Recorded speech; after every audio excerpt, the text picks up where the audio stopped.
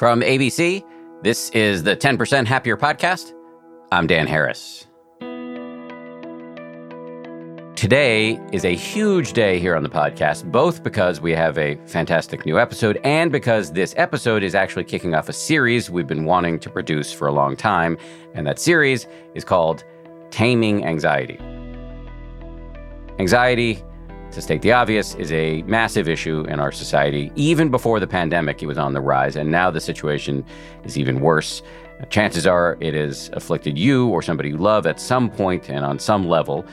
Maybe you've received an actual diagnosis like generalized anxiety disorder, or maybe you're prone to symptoms closer to panic, as I've been known to experience, or perhaps you're just susceptible to a bit too much garden variety worrying.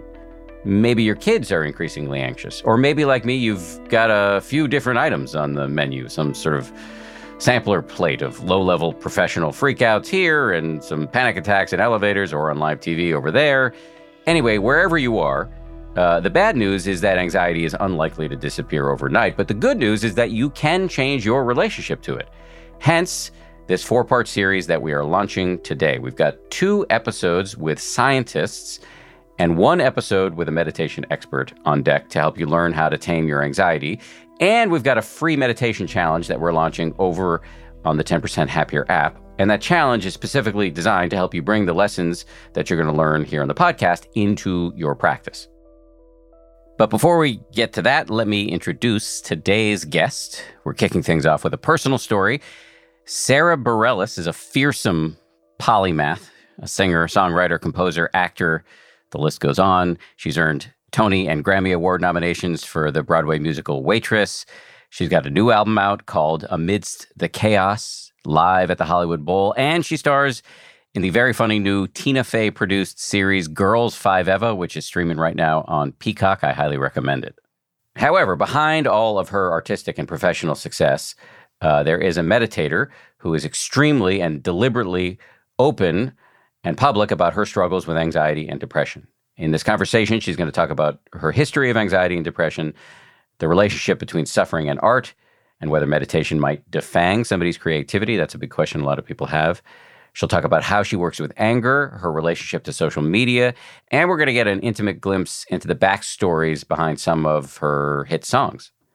As I mentioned, this is the first episode in our new Taming Anxiety series, and there will be an accompanying meditation challenge over in the 10% Happier app.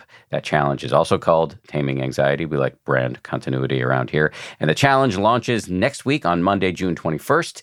The idea here is that you're going to be able to use the challenge to integrate everything you've learned in the podcast series into your neurons.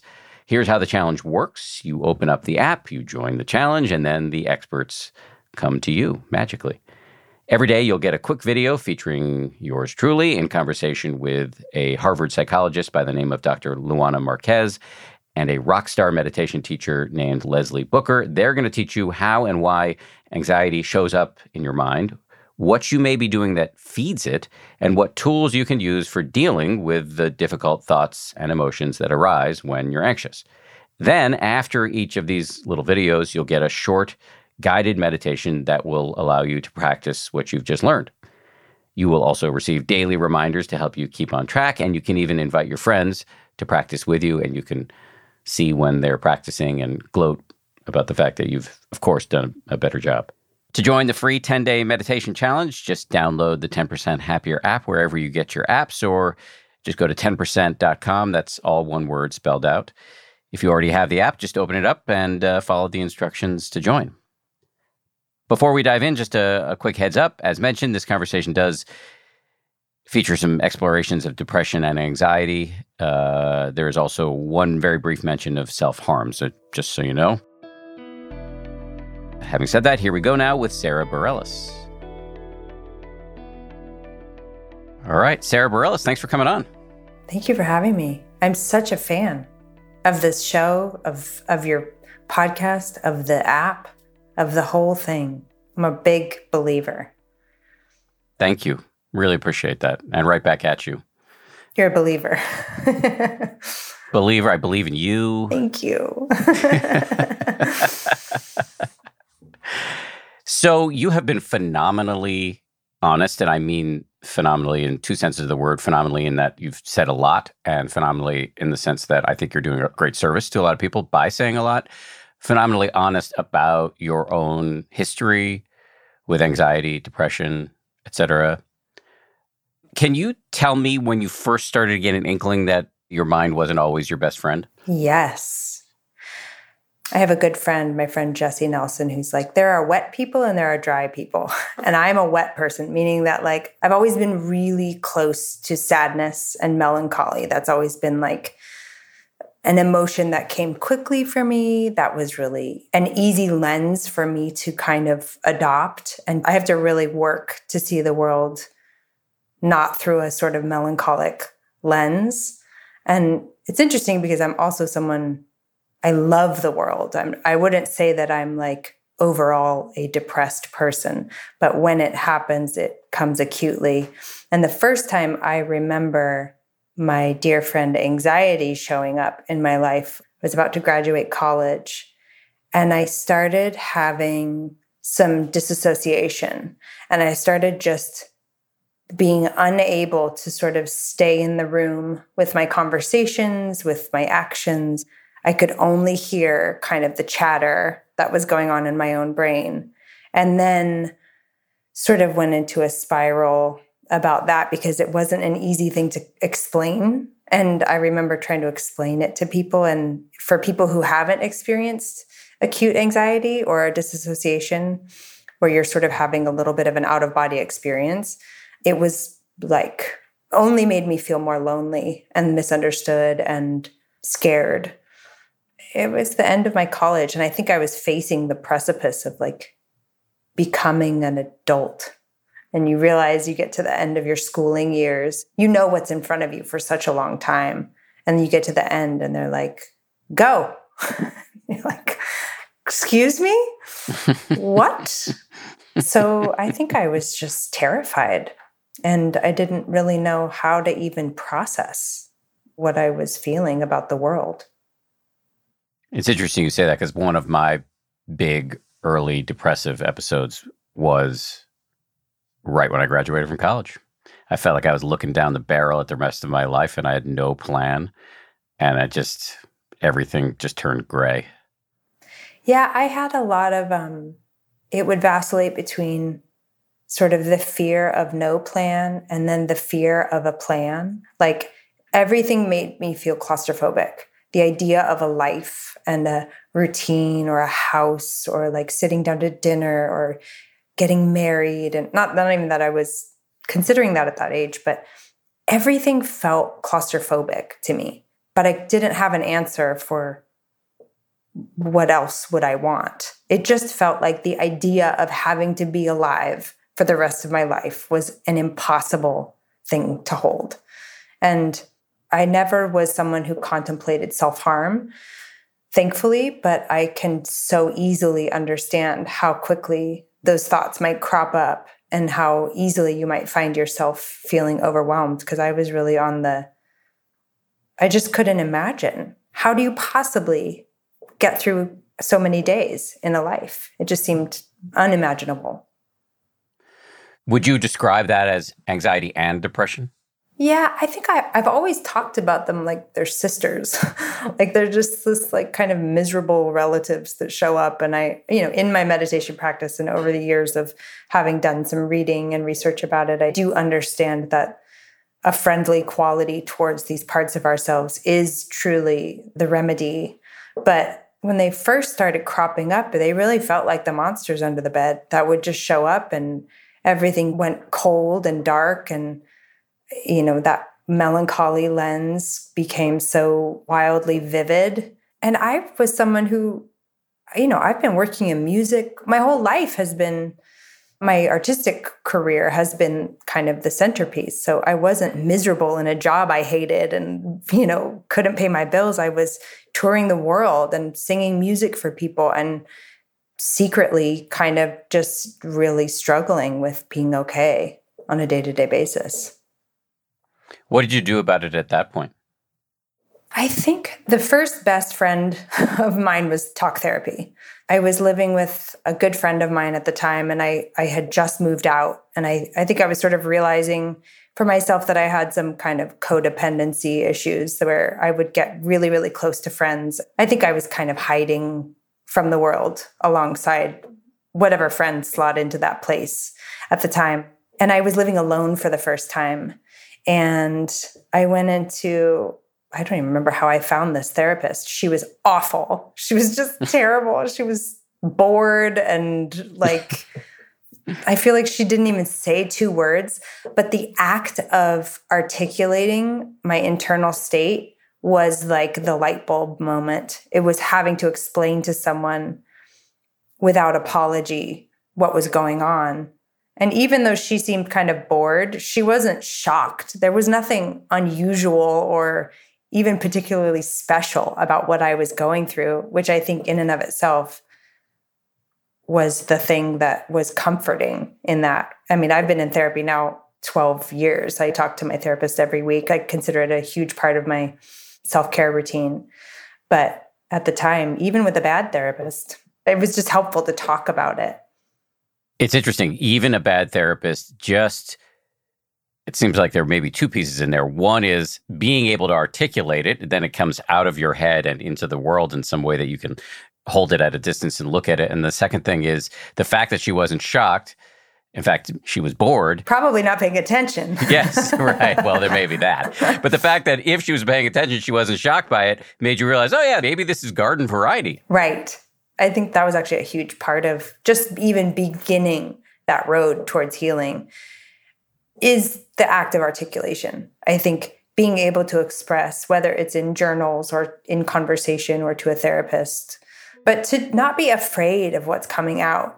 I really do believe that, the truth will set you free. It's whatever's happening is happening. And I think I was making myself feel crazy because I just didn't want it to be true. So I felt unwell on a really deep level, rather than knowing that there's this massive community of people who, of course, we go through these struggles. Of course we do. How hard is it to be human? It's so hard.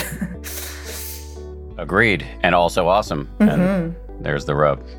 So that was your early 20s. You went on to become super successful. You have a life that I think most outsiders would say, what's not to like? And yet the evil twin sisters would come back. Yeah. Yeah, they come back. I mean, I got a little brief visit just the other day. We find ourselves in an extraordinarily tumultuous time in the world. And there's so much to hold that doesn't really have an answer. And I think sometimes the fragility in me is something I've come to really have a lot of tenderness towards, but I could cry just like all day long if I wanted to. And sometimes that's not as useful. So, being very overwhelmed all the time, that's not a useful state either. There's no productivity in that. There's no helpfulness in just resting in how sad or tragic or how much pain or how much sad. I mean, this is all true. But like you said, there's also so much beauty and hope and possibility and connectivity to be had as well. It's really just, what are you looking at? So you talked about therapy, and you mentioned at the top that you're interested in meditation. How did that come about? How did you get interested in meditation as a way to deal with the aforementioned sisters? I got introduced, I think it was actually one of those 21-day challenges, the Deepak Chopra, Oprah Winfrey challenges. And it was about health. And I had just moved to New York City. And I just sat in my brand new apartment with my mattress on the floor and my 2 coffee cups. There was a real reset button that had been pressed in my life. I left a long life and relationship in Los Angeles. I left my band members. I left my manager. I really pressed reset in a pretty deep way. And there was some space that got created, I think, in the simplicity of my lifestyle, where I just sat and started to listen to myself a little bit differently. And I really liked the feeling of it, but it didn't stick. I didn't continue with it. I did it more intermittently for the next years. And then it was going through a really bad breakup, and the depression came back with a vengeance. And I just realized wasn't another way. There wasn't a way to distract away from it. I just had to like sit inside of it and get to know it. And that was where meditation really started to become helpful. I read a lot of Pema Chodron and got the Insight meditation app. I also started there and did a lot of that meditation. And then now, and I'm not even just saying this because I'm talking to you, but 10% Happier is such a wonderful companion. Really kudos to you for making such a great resource for people who want to deepen their practice. And the teachers you get are just incredible. I appreciate that very much. And you know this as somebody who's often the front person for large organizations, that there are so many people who are doing the actual work of the app. So just a salute to those guys. And it's amazing to hear from you and others that it's useful. So what does your practice look like now? Do you struggle with consistency? Yeah, let's start there. At the moment, I'm not struggling with consistency, which is new for me. Every morning, it's the first thing I do. It's a little bit more challenging when I travel, but one of the things I did when my boyfriend Joe and I just moved into an apartment together, and one of the things I did was I really carved out a space for it. So I have a meditation. It's a tiny little room, and the washer and dryer also happen to be in that room.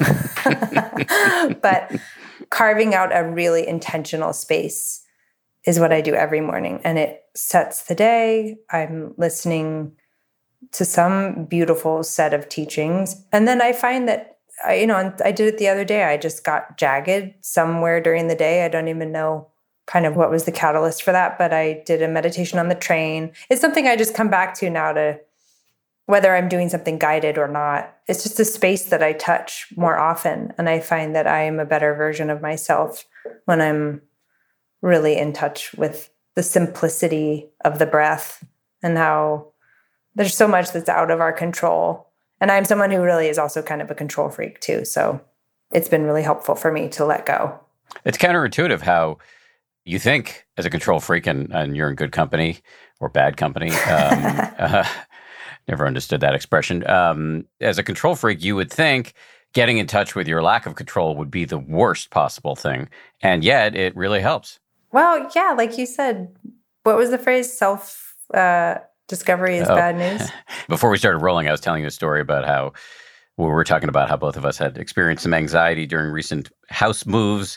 And you were saying a little bit about how you had some moments that you weren't that proud of. And I was sympathizing and saying that I once called my meditation teacher, Joseph Goldstein, who you're familiar with, and told him about some very negative feedback I had gotten on my own personal comportment. And he paused and said, "Self-knowledge is always bad news." But I think what's so great about that is the fact that you chuckle after that, the lightheartedness with which we can hold the fact that, of course, we're flawed and ugly in certain ways. Like, of course we are. So I've really appreciated the practice of naming that part of yourself. So I call her Tight Tina. And so Tight Tina shows up sometimes, and it really helps me just like tell her to sit back and relax and just like pull up a seat, and you don't have to drive right now. But it happens at the drop of a hat, and I won't even notice that all of a sudden I'm very rigid and I'm very angry when things aren't going the way I wanted them to go. And I've always thought of myself as being like, really, boy, am I a cool chick in my mind. Like, I am just so chill. And then all of a sudden you let someone really get to know you. And I speak about my partner, Joe, at this point, and it's like, oh, I'm really, no, I'm very much not that super chill woman that I would love to be. Well, maybe you are sometimes. But yeah, I think like that's true. Part of you is. Yeah. That idea of like taking pleasure in seeing your own, maybe this is too harsh of a word, but I'll use it anyway, seeing your own ugliness. As Joseph has explained to me at times, like the Buddha even talked about that. In Buddhism, there's this idea of Mara, who is the god of desire or the god of the manifestation of all of our noxious inner tendencies.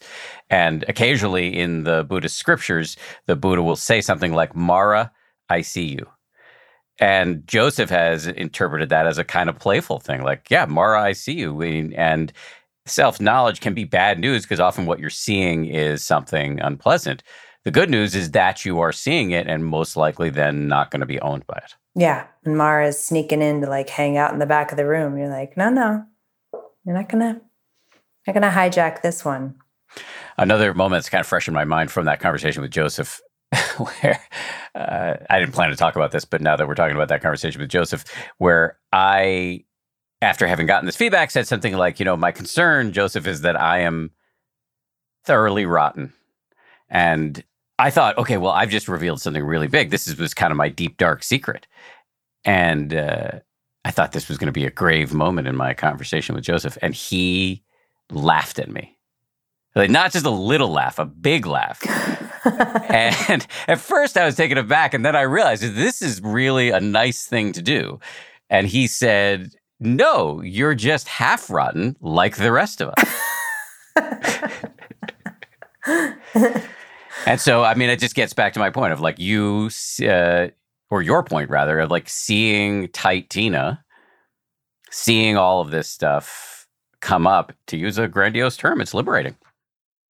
So what did you do? Did you, after having that conversation with him, did you just sit with it longer? Do you find that you feel differently about that same idea of yourself today? Like, is it something that just shifted over time?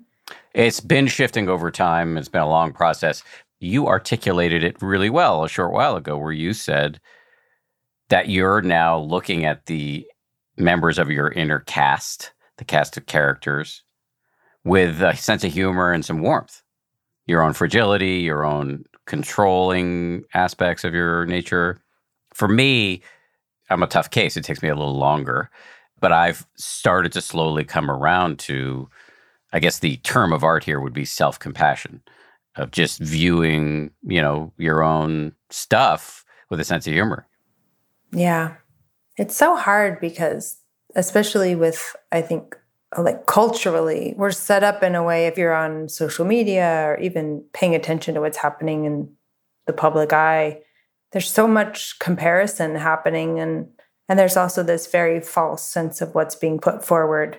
And so I feel like it's like the great trick that gets played on us that we're supposed to be happy all the time.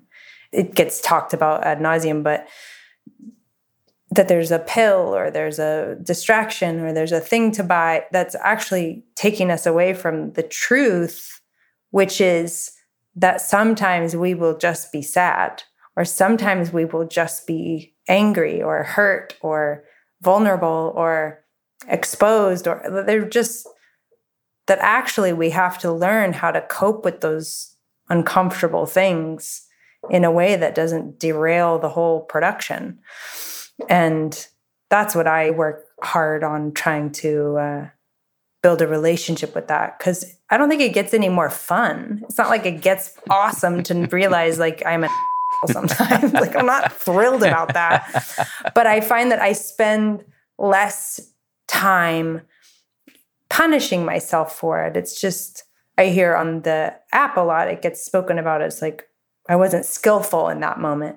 It's like moving through a moment of tightness or discomfort, or someone says something that upsets me and not reacting in a way that was skillful. And then you catch yourself and you're like, well, I'm going to try to do better next time. But I know my heart. I try to be a kind person, but it doesn't mean I'm not a legit sometimes. There's a concept that I heard of from a woman who's been on this show before. Her name is Dolly Chugg, and she's a professor at NYU, and she looks a lot at bias, prejudice, things like that. And her concept is good-ish.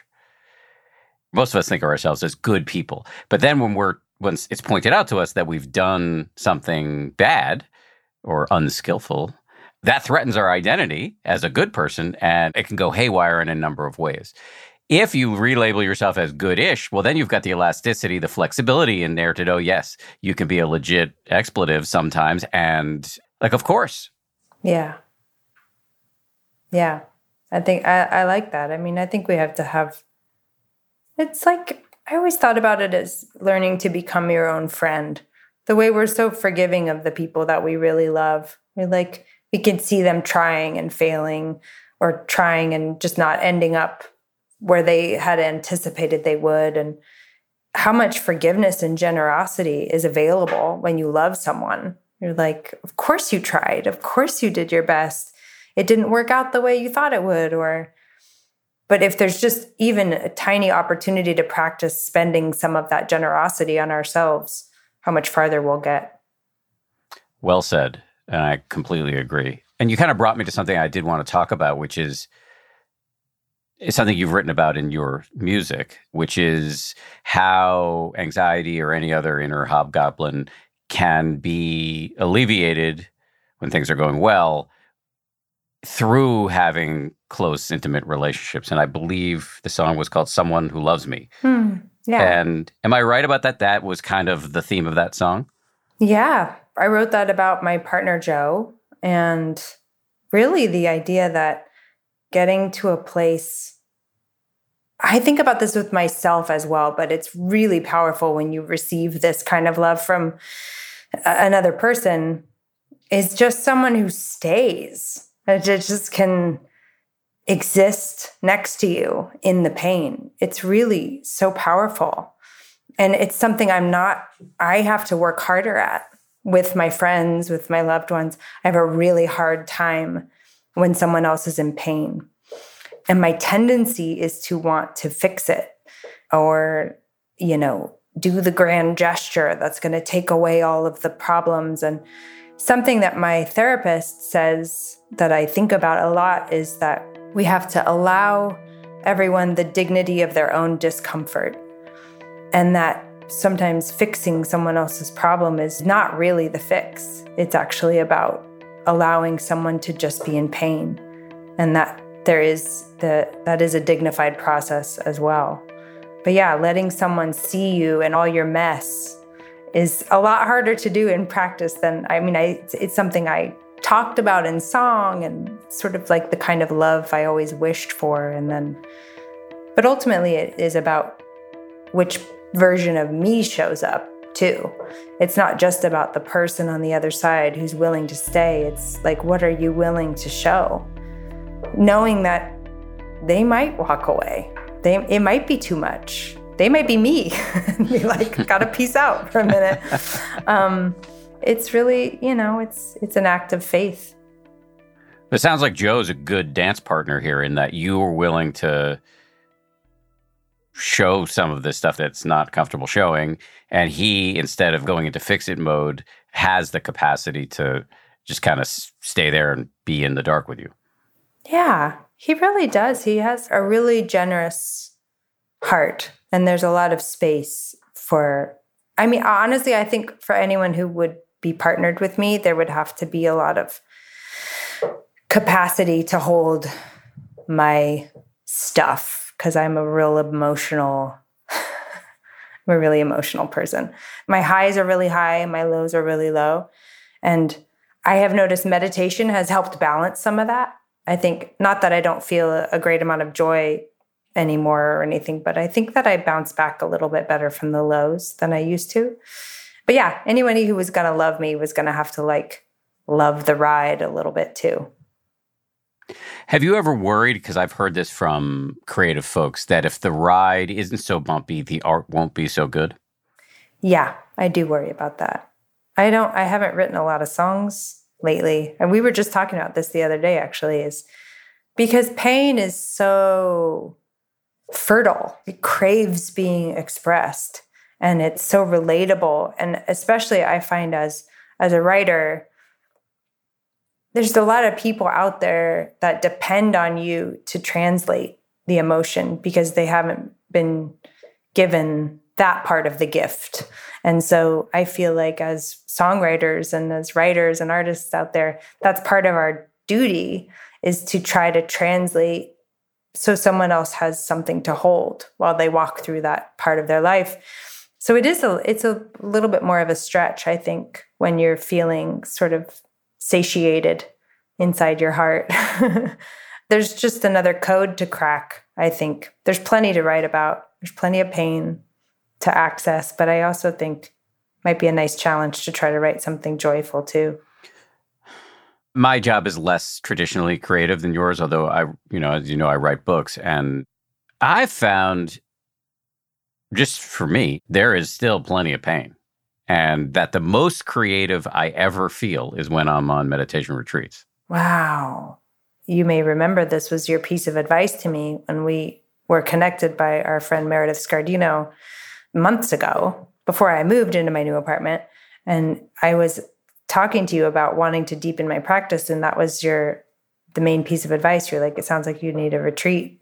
And I didn't even think about it being attached to creativity. It's not like I sit around writing for long periods of time. It's that I'm flooded with ideas. And so I take a notebook and write a bunch of stuff down. Now, as I've joked before, there are times where I emerge from retreat thinking I've written some beautiful stuff, and then it looks like the Unabomber's scrawling. So you don't know what you're going to get when the muse visits. But nonetheless, I've found that the turning down of the volume of habitual rumination allows for other stuff to come up. And it's unpredictable, but generally speaking, there's a flood of other stuff. What kinds of things come through for you? Is it like book ideas, or like what kinds of things? It's not ideas for new books. It's ideas for the book, whatever book I'm writing at the moment. New ways to say things, new insights into the way the mind works, usually new insights into what a moron I am. You're just seeing how your own version of lunacy and how it shows up and the kind of crazy things you're saying to yourself. I often make myself laugh a lot. So coming up with dumb jokes that I'm going to put in a book, or I'm going to tell my son and watch his face turn sour because nobody's more annoying to him than his dad. He's 6, and I'm often telling him dumb jokes, and he's giving me this stink eye. But I did confirm with him the other day that when he's a dad, he's going to do the same thing. Highest compliment. Nice work. Anyway, my point is that, you don't know what you're going to get. And this is just my experience. I won't guarantee that for you or anybody else. But I've found that meditation does not kill creativity. I agree. I mean, I can't speak to the retreat experience, but oh my gosh, I think it's the opposite. Because you're getting to see your inner workings so much more clear. I know your feelings about things that get too spiritual, but that I actually really believe that the universe responds really positively to the gesture of making space for creativity, that sometimes you do just have to kind of worship at the altar without knowing what will come through. And I really think that it does respond. I mean, songwriting for me was always like a huge act of, I think now in looking back, meditation or prayer, or that was my relationship to sort of like my spiritual practice was writing songs. And then as my business grew around it, that sort of pure seed of it starts to have to hold a lot more complexities. Now I'm in my early 40s, and I think back on those first years of songwriting, and it was just like taking a sketchbook into the woods. Like that's what it was. It wasn't for anything. And now wanting to kind of reclaim some of that, I think, for myself.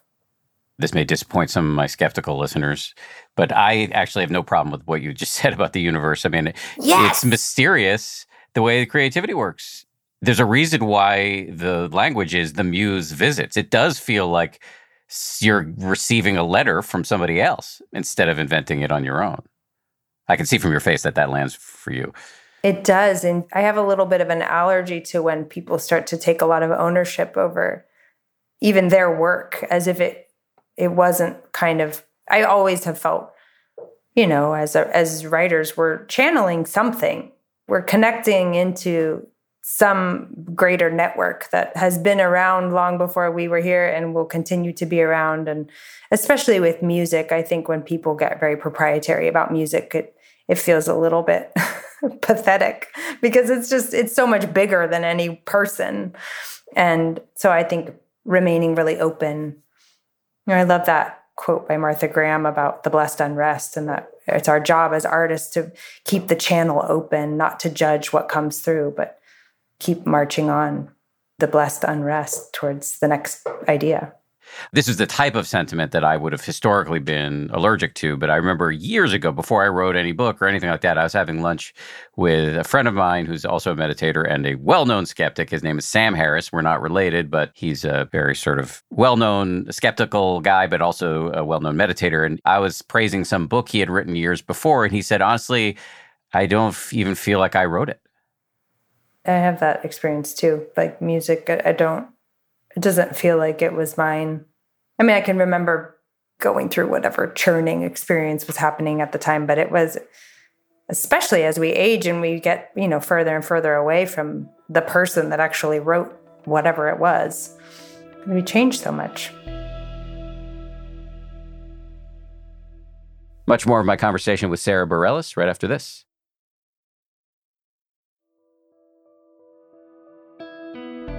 And we're back now with Sara Bareilles.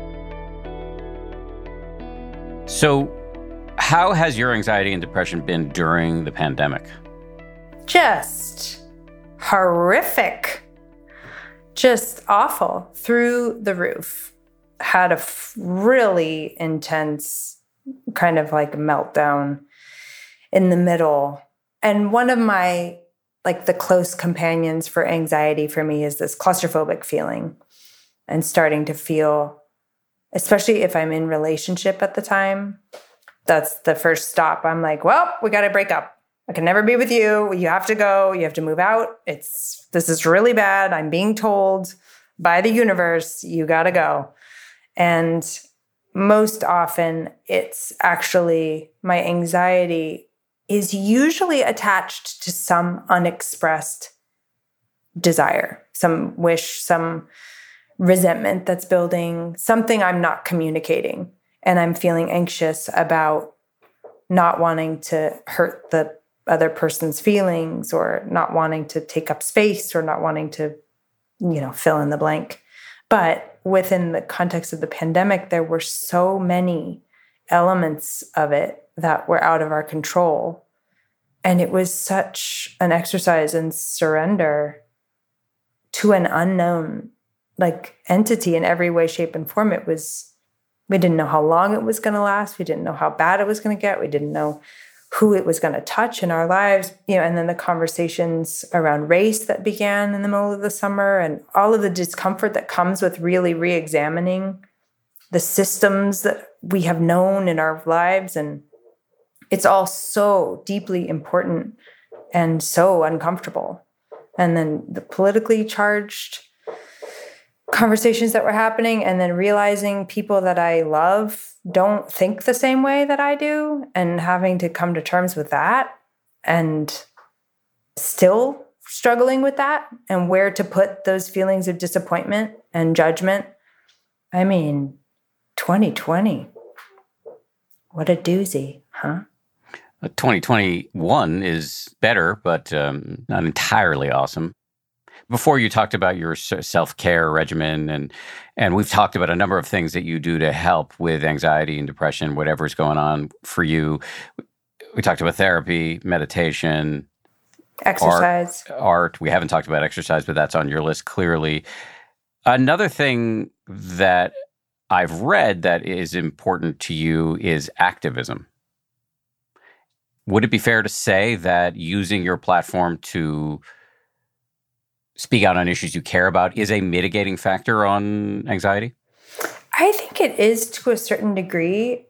And I'm actually having a really interesting kind of experience of it in the moment, because I sense that we're in a new phase of it where it almost feels like, let's just take Instagram as an example. It starts to feel that, or at least in my bubble, I should say, in the community of people that I follow and see, experience them online, if you're not talking about activism, or you're not dealing with social justice issues, or there has become this pressure to, if you're not saying something at all times about whatever issue is in the foreground, then that's an act of violence in a way. And I just have felt thoughtful about that recently because it can start to feel like one gets a little bit bullied into engaging. And I just always want to make sure that I'm trying to be as authentic with my expression as an activist and as an artist and as a person on the earth as I can be. And I absolutely care about lots of issues. But it is interesting. It starts to feel like pressuresome. And I'm not even sure that making sure you post about something is actually the most effective thing to do. It's wanting to make sure that the engagement is actually meaningful. So it's just something I've been thinking about a lot because it's a space I spend time on. Fair to call it a double-edged sword. On the one hand, it's empowering to have a platform to be able to speak out on issues you care about. On the other hand, you want to make sure you're doing it because you want to do it, not because you feel peer pressured into it by other people whose images slide by you on the scroll. Yeah. I think, that there's sort of nauseating to talk about cancel culture, but I do think it's something to be examined that without any capacity for forgiveness or the space for someone to learn, how are we going to move forward? Because there's a lot, I have a lot to learn. And I find that sometimes I get really crippled with this feeling of being afraid to make a mistake. And so I end up not saying anything because I'm so afraid of offending someone or saying the wrong thing or not having the right speech with which to discuss a complicated thing. And so I want to be open and available to learning. And at the same time, knowing that we learn by making some mistakes, unfortunately, and which is not to say that there shouldn't be exhaustion with people being catch up already. I feel that in myself where it's a lot of learning, a lot of unlearning, all of the above. I share all of those anxieties about social media, which is why I basically don't go on Instagram. Yeah, I've thought about it a few times where I'm maybe this actually isn't a healthy. It feels like a place to be social, but I'm not so sure it is. I think I'm just slowly trying to do my own ad campaign. And I'm I don't think that's what I want to do. Mm-hmm. Yeah, between what you described before, the sort of comparing yourself to other people's carefully curated images, and also just feeling like you need to participate in a dialogue, but also fearing that if you do participate, it's going to blow up in your face. A lot of that is really tricky. There is one Instagram account I'm kind of obsessed with, so I actually log into it via the web, the open web. Tony Baker is a comedian who does these incredible... Do you know who he is? I follow him, yeah. Oh, you do? Yeah, so have you seen these voiceovers? Videos, yeah. Yes. This is completely irrelevant, but if anybody's looking for a small way to mitigate whatever sadness, worry, anything else that's going on for you, Tony Baker is this incredible comedian. I've never met him, so I have no skin in this game here. But Tony Baker is an incredible comedian who does these little videos where he voices over animals in very funny voices. And my wife and I will watch it for extended periods of time. It's really funny. I also, the good news movement is just one of my favorite follows. There's always something lighthearted or something. It's about good news. And it's so nice to go on there. And yeah, I find that I when I'm feeling low, I gravitate towards the animal videos and then the good news movement where it's stuff that's going to make you feel good. It's the best of humanity.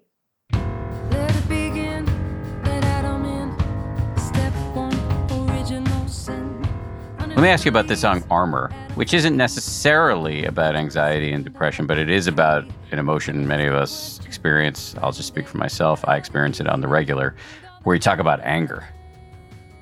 Yeah, I wrote Armor after coming back from the Women's March in 2016. And I must say, I think that was my first real personal interest in activism and getting my actual physical body involved in some movement or some mode of expression, some mode of resistance. I mean, it was an introductory experience for me, and it was tremendously powerful.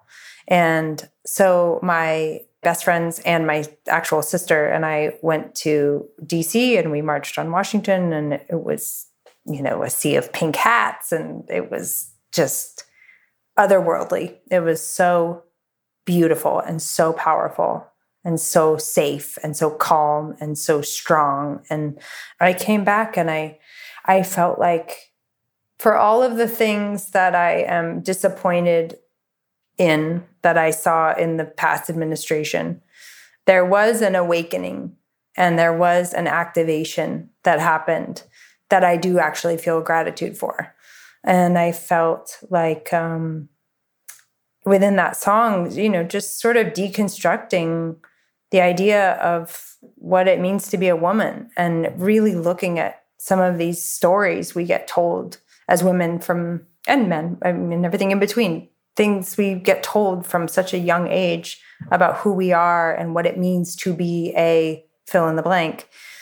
And just recognizing that it's time for a revision and it's time to open up the discussion and actually reclaim what feels good about it and what doesn't. And anger is not comfortable for me at all. I'm deeply afraid of confrontation. I'm not good at it.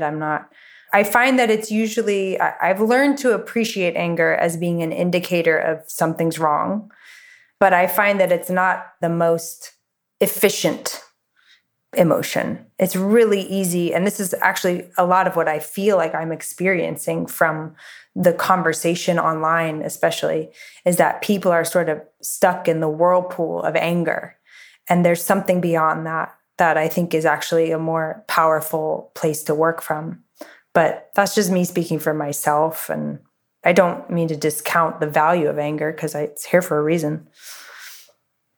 I think I heard this in your comments earlier that you have the sense that the culture or maybe even parents are telling girls growing up into women that anger is not okay for them. I think so. I think it's almost inextricably linked to other parts of it where it's the people pleasing, the nurturer, the one who's sort of oriented out. I think as young girls, we are oriented towards the group think. We're oriented towards making sure everybody's okay. We're the ones given the chores, and I know this is an overgeneralization, of course, but there are real differences into how young boys and young girls are socialized. And I think there's a wild reckoning about that now, which I feel really lucky to be able to see in real life. I work with a group in Los Angeles, the Rock and Roll Camp for Girls Los Angeles. It's run by some of my best friends. And their whole mission statement is to help girls turn up the volume of their voice, where we get to take up space. We get to have needs and wishes and desires like anybody else, and we don't have to attach them to an apology. Young women have always been a demographic I'm really passionate about and wanting to speak to young women and encourage them to not apologize for being who they are and not apologize for any of the things that we are as people, angry, frustrated, sad, demanding, having high expectations, having low expectations, like whatever it is, we don't have to apologize for being who we are. I do think that we're seeing a rewriting of the rules in a really good way.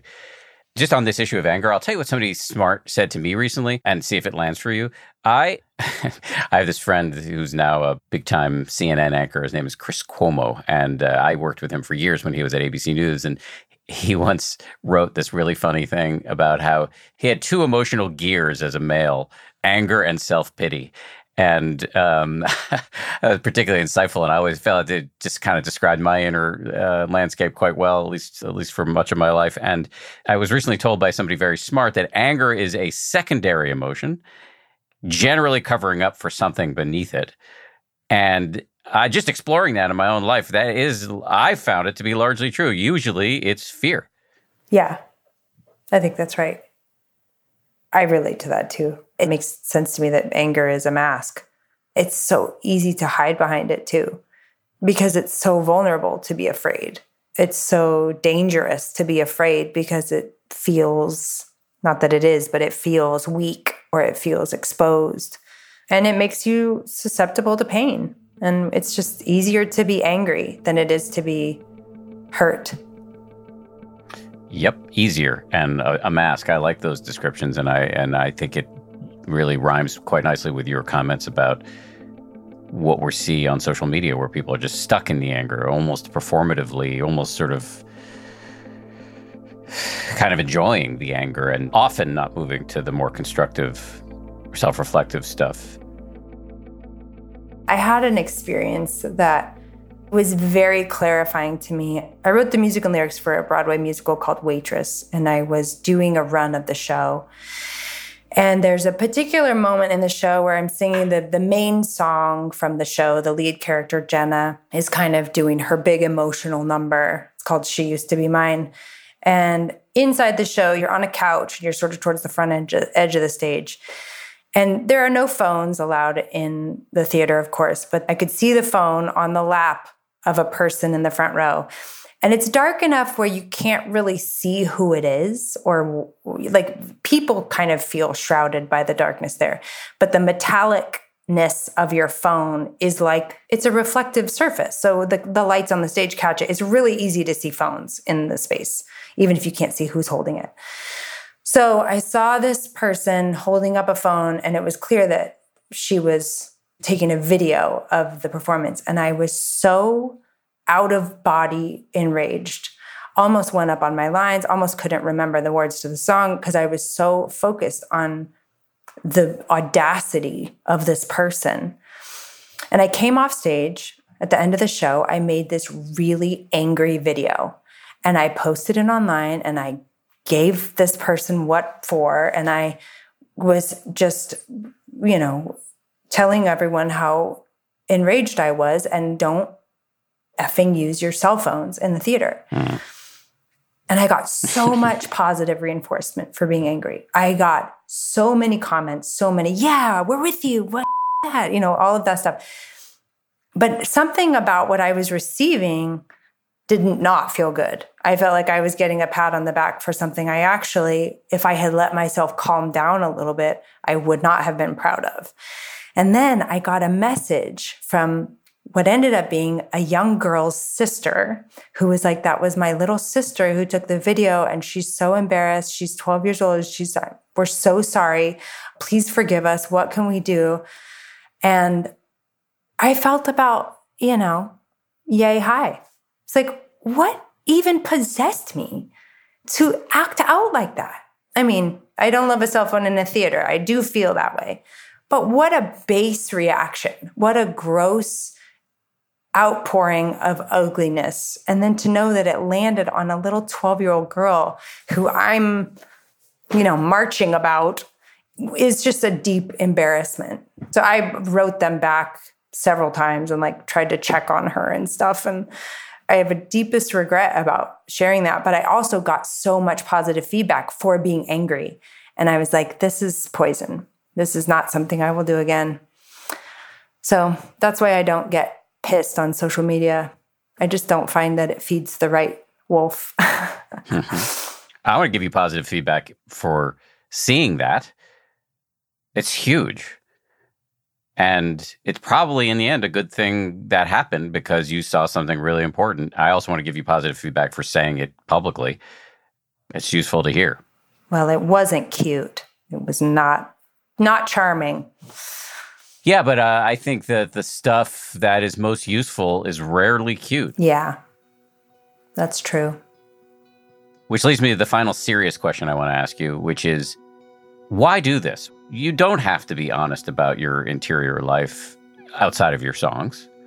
You don't have to talk about anxiety and depression. I'm glad you do, but why do you do it? I think mostly because I just don't want anyone to feel alone. Because it's not true. It's not true that you're the only one holding pain or vulnerability or embarrassment. And I think that ultimately I just want people to be okay. A couple of years ago, I interviewed a band called Culture Abuse. They're not really into meditation, but I really liked their music. I really love their music, and I really liked that their frontman has some physical condition. He's disabled, and I just love that he, because it's so open. It's hard to get up on stage in front of a punk band with a disability, and I just loved the combination of his skill and his courage. And after the interview, he posted a picture of me on Twitter. He said, this guy just wants everybody to be okay with themselves, or something to that. And I never really thought about myself that way, and I have tried to live up to that caption for years. That's the coolest thing ever. Like, what a deep kindness to offer. Well, I say it because you are offering that kindness, and I really have a lot of respect for it, and I'm very grateful to you for doing it. I think it's really important. Back at you. Thank you. Do you mind if I ask a few lighter questions before we go here? You mentioned Meredith Scardino. She's an extremely talented TV writer, and she's created a new show that's airing on Peacock, the streaming service. The show is called Girls Five Eva. You're one of the stars. Can you tell us about the show? Yes. Girls Five Eva is, in my opinion, a brilliant new musical comedy created by Meredith Scardino, who also is the author of The Unbreakable Kimmy Schmidt. So for fans of The Unbreakable Kimmy Schmidt or fans of 30 Rock, Tina Fey and Jeff Richmond are executive producers. And it's about a girl group in the 90s who had their moment in the sun and have gone on to their lives and are getting a second chance at being pop stars, I suppose. I guess that's what they're aiming for. It's everything I love all in one thing. It's comedy, it's music, it's female forward. It's been such a deep joy to get to work on this show. It's hilarious. The cast is insane. It's Busy Phillips and Paula Pell and Renee Elise Goldsberry and Ashley Park and Erica Henningsen. These are some Broadway darlings and some TV giants. And it was just an incredible experience. And we get to be just kind of ridiculous. And there's a lot of flashbacks and incredible, ridiculous music, like Dream Girlfriends, 'cause our dads are dead. So you never have to meet them and get asked why you left school. It's stuff like that. From the mind of Meredith Scardino. I'll say she's just somebody I've known socially in New York for a couple of decades. And I know this is a way to endorse Meredith and her work for this audience. She has done at least one 10-day silent meditation retreat. And one of her best friends from back when she was on the Colbert Report on Comedy Central, she was one of the writers for that show. One of her best friends from that time, a woman named Liz Levin, is now a senior executive at 10% Happier. Amazing. Wow. Full circle. And Meredith introduced me to you. So Meredith, shout out to you. Final question for you. I know that you recently released a record. Can you tell us about that? So at the end of 2019, we went on this big, beautiful tour supporting a record called Amidst the Chaos that I recorded with one of my musical heroes, T-Bone Burnett. He produced that record, and it was a really proud, beautiful record and this incredible tour. We played Madison Square Garden, and we played some venues that I had wanted to play my whole life. I mean, I started at coffee shops and open mics. So to get to earn your way to headline and sell out Madison Square Garden was like an insane arc. And one of the places we played was the Hollywood Bowl. And I came up in Los Angeles. So that was the pinnacle for me, was always having my eye on the marquee of the Hollywood Bowl. And in November of 2019, we played the Hollywood Bowl for the first time. I played for the first time. And we made a recording of the night because I knew I wanted to make a live record and I'd never want to forget the night. And then 2020 happened, of course. And so it didn't feel appropriate to do anything sort of self-promoting last year. I was very quiet emotionally and spiritually. And then it's lined up beautifully to, the world starts to feel like it's opening up again. And we're releasing this record, which feels like it's hearkening back to this really sweet season in my life. And for so many of us, it was like a lot of people's last concert they saw. It's, at the end of 2019, that's when we were feeling the beginnings of the virus and what was to come. But yeah, I had no idea at the time that it would be the last show I would play for a long, long time. Everybody check out the record. Everybody check out the TV show. And if she's still on Instagram by the time this posts, check out Sara on Instagram if I haven't convinced her to get off. Is there anything that I should have asked that I didn't ask? Any areas that we could have explored that I kind of failed to guide us to? I don't think so. I found this to be thoroughly enjoyable. And I say genuinely, I've been looking forward to this so much. I really admire the conversations you're having. So thank you for letting me be one of them. Thank you for being one of them. I was looking forward to it too. And thank you again. Really appreciate it. Thanks Great job. again. You too. Thanks again to Sara.